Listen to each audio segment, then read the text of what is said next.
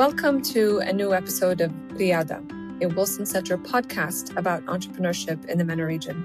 I'm Merissa, Khurma, co-host of the podcast and director of the Middle East program at the Wilson Center, together with Jordan-based Imad Shawa of the Howdy Arabia podcast.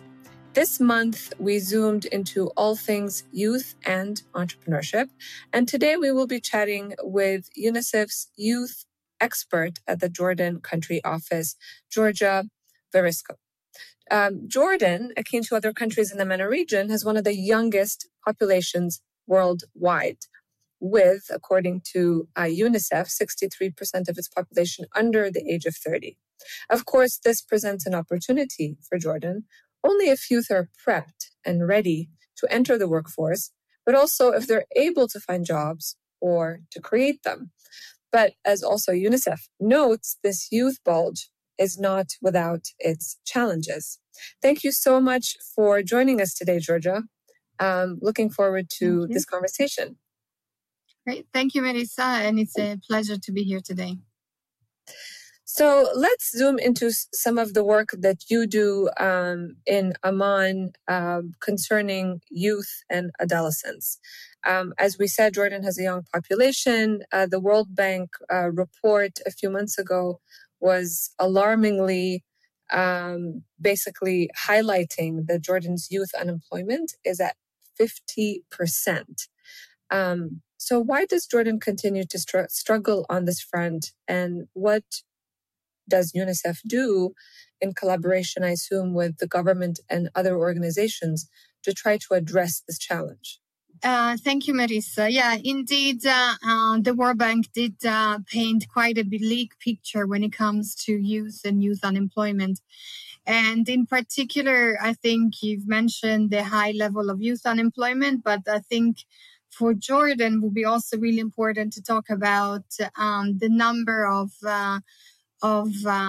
women unemployment, which also, according to the World Bank, is the highest of any country not at war. So you have sort of a double difficulties. You have the youth issues and you have the female and sort of the gender gap issue. So UNICEF, of course, is focused on addressing child rights and youth rights.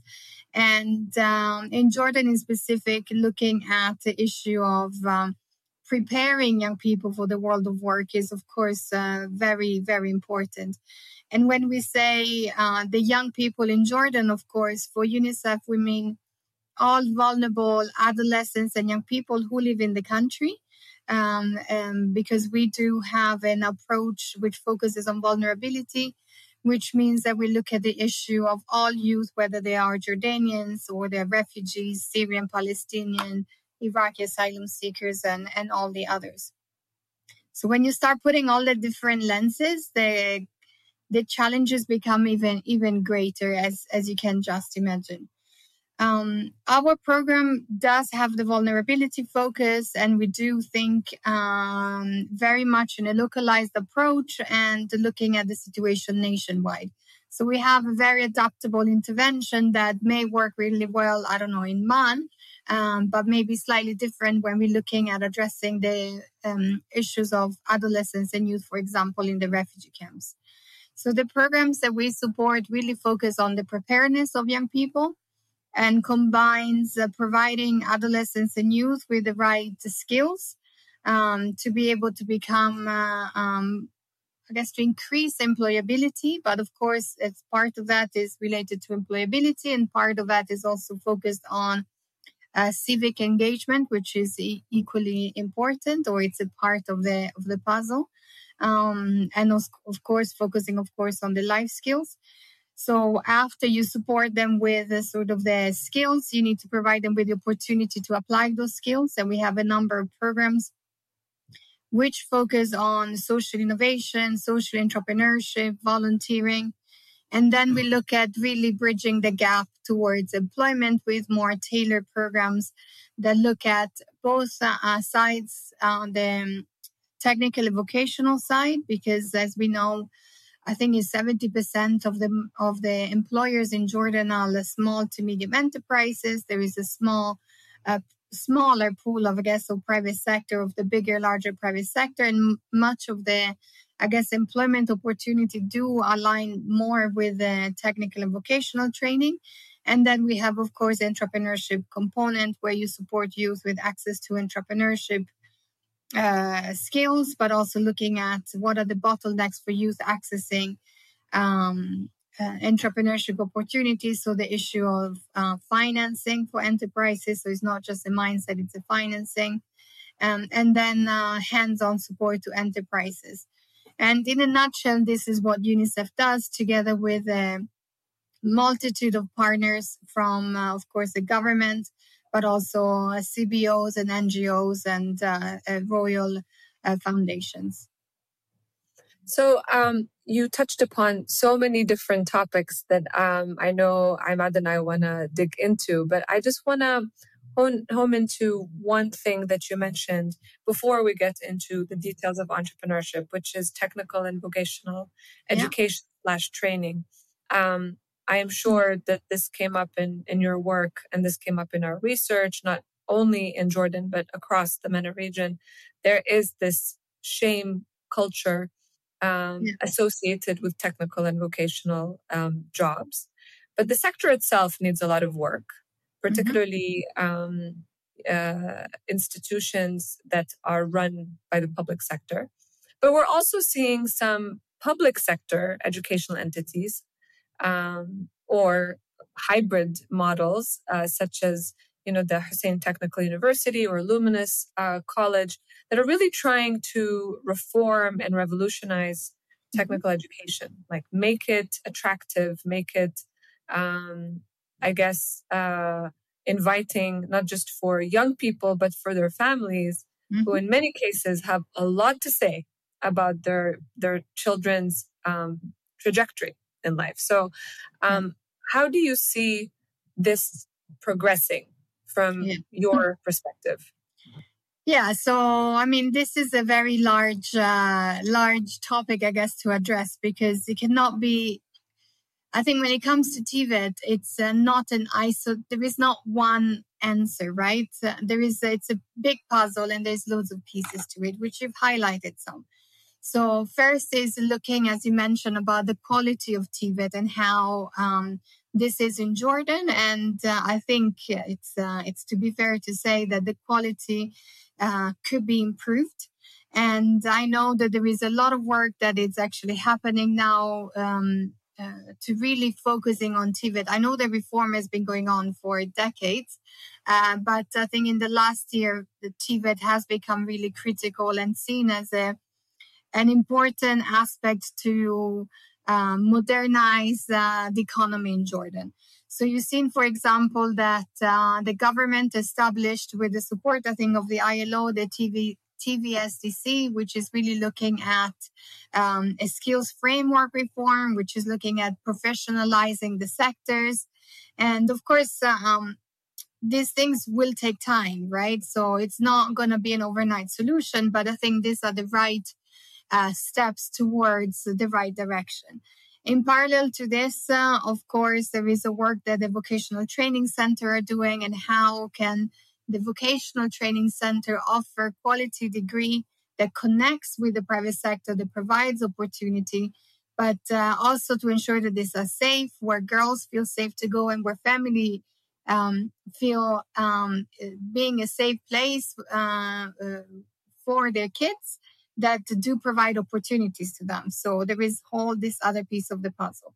And then the mindset issue. So again, you cannot address it in isolation, right? So until you have the sort of the reform more, a few more years into it, where you can start seeing the quality and the outcome of some of the changes that are making, I think it's going to be very difficult to change a mindset overnight.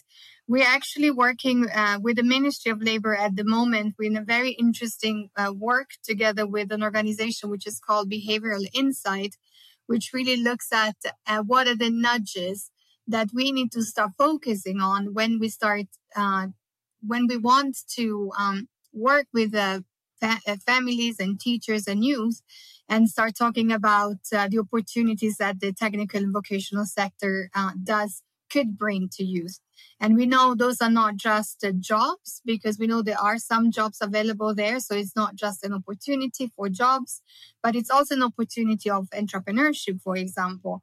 And the digital, I guess, transformation is another huge opportunity. So there are opportunities that I think are being looked at, and collectively between the government and all the supporting institution, I think there is really a strong momentum to try to see how we can enhance and turn TVET into something that young people will feel proud of attending, and will see it's a worthwhile, I guess, sector to pursue. And you mentioned Luminous and H2U, and I think those two private sector really are helping, showing what the possibilities are. When, I don't know if you've been to Luminous, I've been to Luminous many times, but when you go there, the place is stunning. Everything is shining. Everything is the best of the best. You're not just doing, car engineering. You're doing the hybrid, Bosch, top of the class, really ahead of, many centers that I may have also seen in Europe. And in my 5 years that I've been here, what was interesting is that when we speak to adolescents, we're starting hearing girls or even boys that are saying in focus group discussion, oh, I really would like to go to Luminous to become a chef, for example. So, and this is starting to really change the mindset for sure of the young people. And I guess, slowly will trickle down probably to also the families, which we know are an important voice and have important decision-making power in the life of a young person in Jordan. Just a comment to say that I wholeheartedly agree about the feeling you get when you enter Luminous. And yeah, families always need time, which is okay. Thanks, Giorgia. Yeah, tying into entrepreneurship. Okay. Has there been any, or maybe on the way in the pipeline, any macro reforms that maybe the Jordanian government is doing to improve the options for youth becoming entrepreneurs? I think the macro level reforms, I haven't seen them yet. There is this new vision, the economic modernization vision, which talks about a bigger vision and a strategy. I think it's good to see sort of the reforms that may come out as a result of that. But I think having macroeconomic policy for Jordan will be very, very important to really also provide sustainability to some of the reforms that are being made. And when it comes to entrepreneurship, the experience that I have is that there's been lots of investments made, especially prior to COVID. And I know that the social entrepreneurship reform policy is still sitting within the parliament.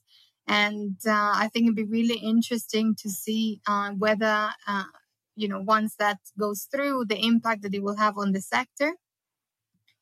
From my experience, UNICEF has been partnering with the Ministry of Labor and with the Royal Court on a program which is called INHAD, which provides entrepreneurship, it's a really good program on entrepreneurship training that help entrepreneurs really understand whether the idea they had or the enterprise idea they had works or not, and put forward through a feasibility study, which is done by first Riyada and then the banks, a new entrepreneurship plan, and then provides through the central bank loans to young people included, which are underwritten, so provide some sort of safety guards for the youth. And they have a very good rate. I think it's around 4% interest rate, with the possibility of then getting the interest back once you pay off the loan. And this program has been implemented for the last 2 years or 3 years now. And what was interesting is that in our conversation with the banks that have given the loans to the youth, because there is so much focus on youth, the banks have also started to understand what it means to loan to youth, where are the opportunities, which is something which is, if you're a young person, getting a loan bank to start an enterprise is very, very difficult in this country. So I think there is a lot of work that needs to be done. But again, I think the ambition is there. Jordan realized, people have realized that in Jordan, just employment, like finding a job it's not the answer. You have to be your own job creator if you want opportunities, because the market is not able to employ or continue to employ the graduates that are coming out of university, let alone Tawjihi only. So focusing on entrepreneurship, I think it's important and needs to continue to be looked at, both from a policy perspective, and I know the World Bank is doing a lot of work around this, but also from a private sector perspective, and also really preparing young people to take the leap of faith if they can and start their journey in entrepreneurship. Okay, so Inhad, which means arise, I guess, and flourish in Arabic. It's great that it's focusing on something that Merissa and I have always, I guess, been hearing about, which is difficulty in raising and getting access to financing, even for established, mature, non-youth entrepreneurs. So yeah, I could imagine that the problem is much deeper with youth. Is this program, how widespread is it? How many people does it actually touch? Yeah, no, it's a nationwide program. Of course, we're talking about entrepreneurship and it's connected with the banks. So in this case, it's supporting Jordanian only. But there are over 100 million dinars available for startups. So it's not a small program. I think we've supported over close to 2,000 startups to receive loans. And again, I think what's interesting about this program is you moving from a grant approach, which used to happen quite a bit, to a more, I'm not saying that those that take grants don't feel the accountability, but here you're getting a loan. So you're really learning how to be accountable to the commitments you've made. Plus, you have the opportunity of getting the interest rate back, which is also, I think, an added bonus at the end. So if you are successful in it, you have advisors that help you and start your business, support you throughout your business. You have the cash to start it, and you have basically an interest-free loan in the end. So, but again, it's not easy. But through the program, we have supported some really interesting enterprises. For example, one is a medium enterprise in Man. So it was already an established enterprises who used the grant to grow its business. And now it's the largest, they do production of paper cups in Man. So it's amazing. You go to Man and you have this really big business and they produce cups from Jordan and probably now outside of Jordan. But then you also have sort of the smaller realities in Aqaba. There is this woman who managed to get the loan from the bank, and she opened the first women-led bakery in Aqaba. And with the earnings that she made through the business, and she opened it before COVID, she's now sending 2 of her kids to medical school in Egypt. So and she's a woman who was married at 14 and struggled throughout her life. So you have some really, really, diverse but super interesting and powerful stories coming out of this program. Thank you so much for sharing more, particularly about those who have been through Inhad. And for our audience, Ma'an in particular is an interesting case in Jordan because it's traditionally been or historically been associated with very high unemployment, and a lot of the riots and some of the political instability actually starts in Oman due to a lot of these socioeconomic pressures. So you mentioned a lot of the training programs. I'm glad to hear that some of the beneficiaries are also already established smaller businesses or medium ones that are, getting loans to grow. The challenge of scale has been basically popping up in a lot of our discussions amongst entrepreneurs, not just in Jordan, but across the MENA region. But we recently heard from one of our guests that it's also the trainings and the workshops that are available that are primarily focused on the pre-seed and, seeding phases, and that those who are, on the cusp of growing need sort of more mentorship and maybe different training. Yeah. And so it seems that there is redundancy in some of those training programs that are being offered by, a plethora of organizations, either international or local. So how do you think this particular problem can be addressed? Yeah, no, you're spot on. I mean, I think you can go online and you would see that you can find so many trainings that are offering similar things at startups that are a similar level. And I think what's interesting is that if you're already well established, you have places where you can go to really grow your business. And I'm thinking about sort of the bigger funders and supporters at 1 million plus. You can find loads of organizations that do support. But when it comes to sort of this side of the sort of the smaller startup and initiatives, you have a lot of training, but not a lot of either access to the financial aspect to start the business, and as you say, the mentorship and the support that we know it's so critical, especially in the first 12 to 18 months, and somebody starts a business, because it's the likelihood they're gonna go bust or they're gonna close it will happen within that time frame. So the hands-on support needs to happen after they receive the initial seed funding, and should not stop there, right? And that's what's missing. We're working with, I think, again, because social entrepreneurship and social entrepreneurship has been a focus of a lot of effort in the last few years. They're now really, I think, there is this organization, and I forgot the name and I can look it up, and we're partnering with them where they're trying to do sort of a mapping of exactly this. So when we talk about entrepreneurship, what is the landscape analysis? And it's really, I know there was one done, I think in 2017, but post-COVID, it's a different reality. So this, I think, will be really helpful to understand where the overlaps are, where everybody's focusing, to allow it to provide a more diversified range of support that can help the startup ecosystem at different stages.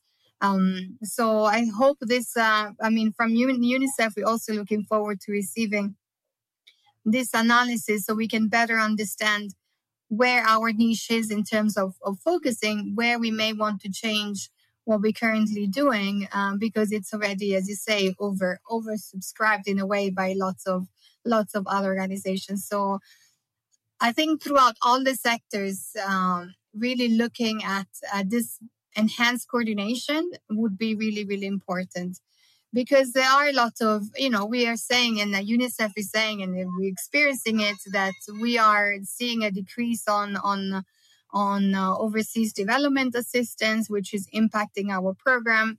But to be fair, there is still quite a significant amount of funding coming in, or funding that is coming into the government with direct budgetary support. So increasing the coordination and understanding where the gaps are, I think, will be very important to make things more efficient and effective.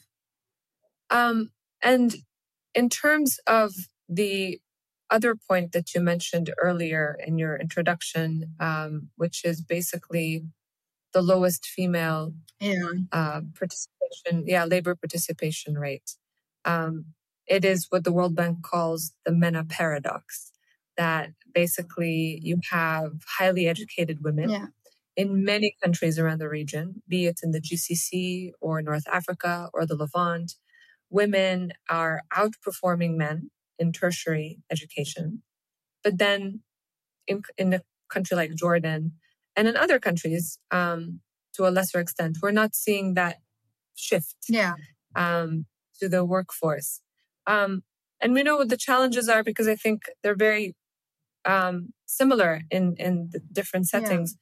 But if we zoom into Jordan, how can some of these challenges be addressed? Because you have technical ones like transportation, but then you have mindsets, which is a much longer process. Yeah. I mean, of course, in Jordan, you have the social and gender norms that are impacting these results for sure, as well as more the practical aspect, like you've mentioned, like transportation, which in Jordan is very critical because of how the geography is, right? And then also, you've seen the government has tried to move forward around the nursery and the flexible working, but still, regardless of all this changes, it's still not necessarily translating into greater employment opportunity. And then also the other aspect is the mindset, the families, and also the fact that there is a lot of genderization of work. So, you have certain sectors that it's perceived as a woman or a girl you may not be able to be in, and others you can. So again, limiting even more some of the choices. Like everything I said today, there isn't like one fit all solution. To address this, you need to look at it from multiple perspectives. At policy level, what are the policies that the government needs to put in place to help address some of the more technical barriers as you referred to?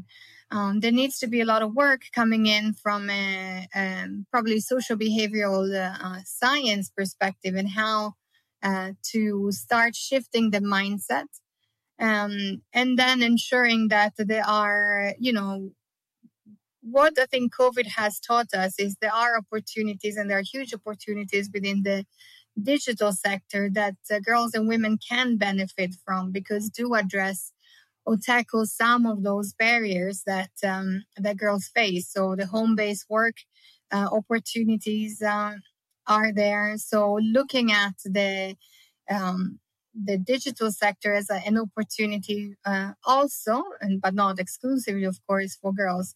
So again, we would need to look at everything from multi-layered, I guess, in a multi-layered approach.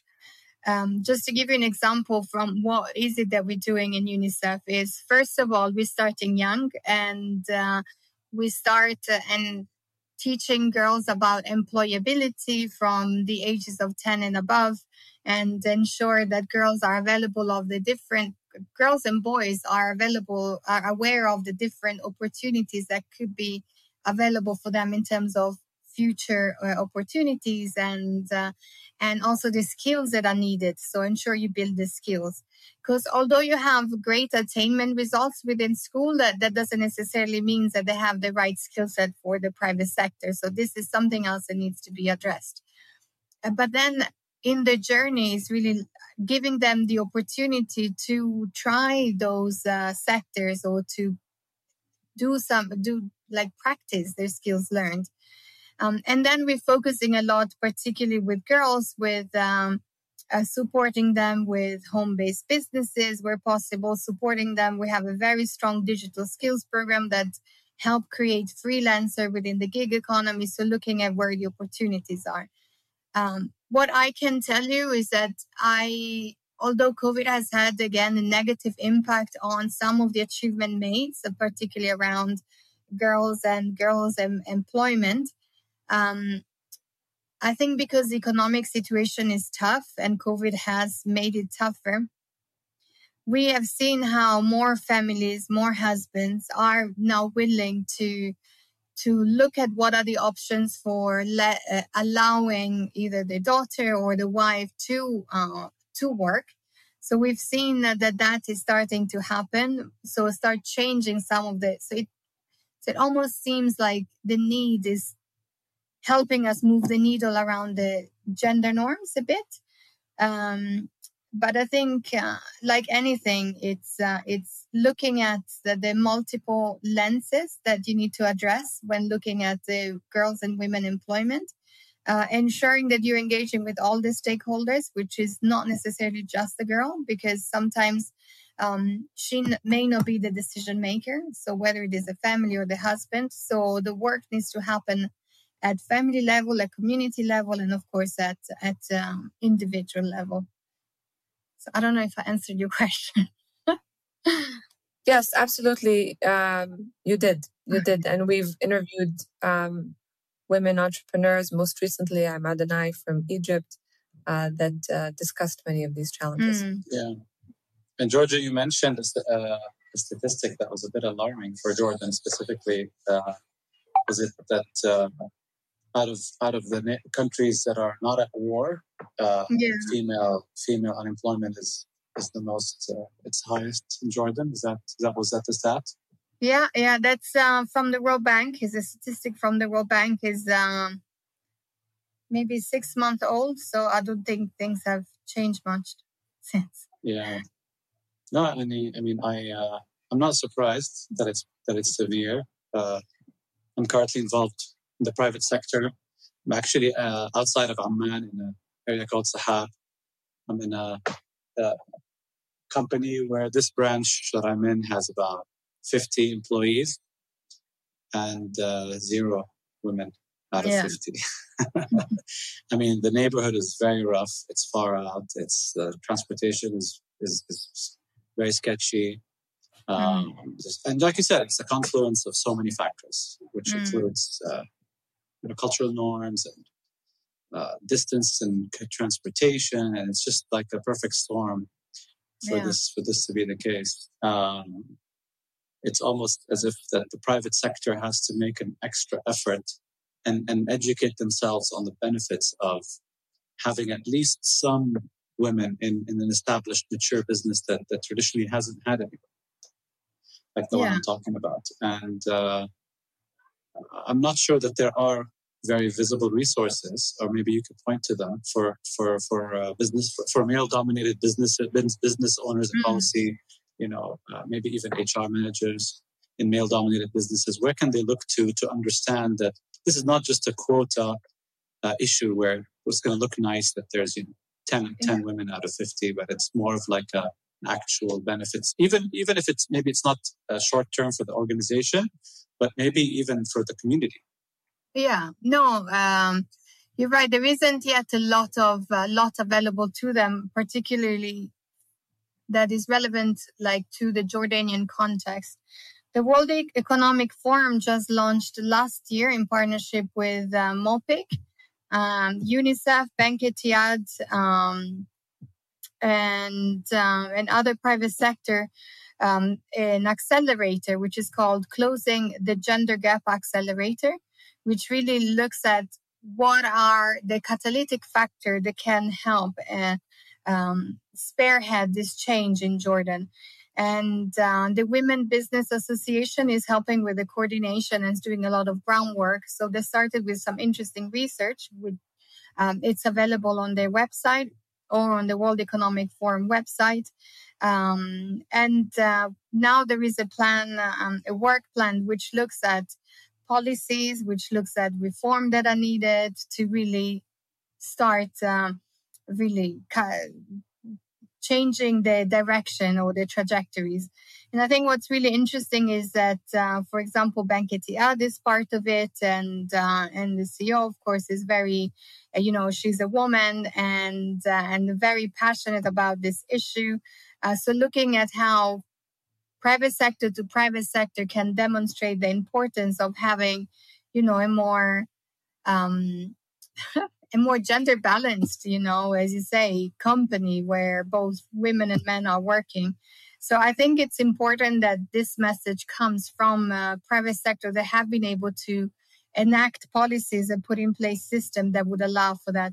I'm mentioning Bank Etihad, but I think also Zain, for example, has a nursery within their own offices to ensure that, it's parents, because it doesn't necessarily mean that it's the women or the mother, but parents can, more easily come to work after having had children because the nursery is there. So there are some interesting examples.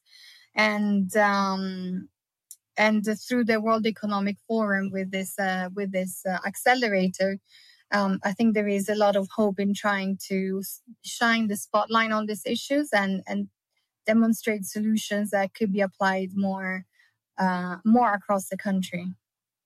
If I may just comment on one thing, you mentioned that Al Ittihad Bank CEO is a woman, and I think it makes a difference when we see more women in leadership positions, because that's how change starts to also slowly permeate the cultures of these organizations. Yeah.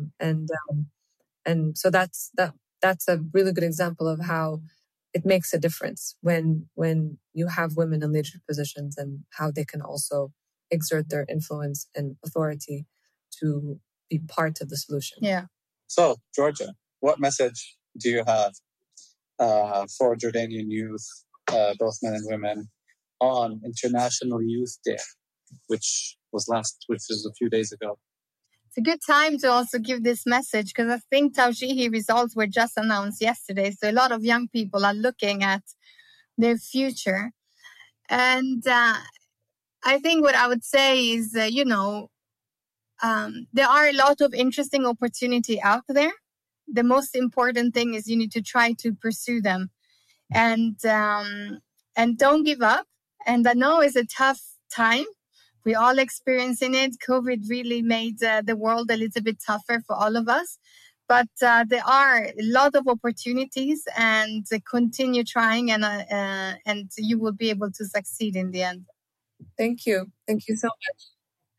A very positive message. And for our listeners, the Tawjihi exam is the final exam of the 12th year in high school. So it's a very big deal in Jordan and in other countries in the region.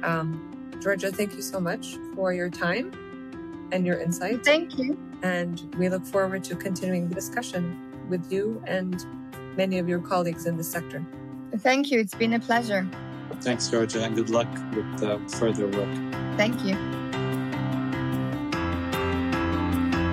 This podcast is funded by a grant from the United States Department of State. The opinions, findings, and conclusions of this podcast are those of our guests and do not necessarily reflect those of the United States Department of State.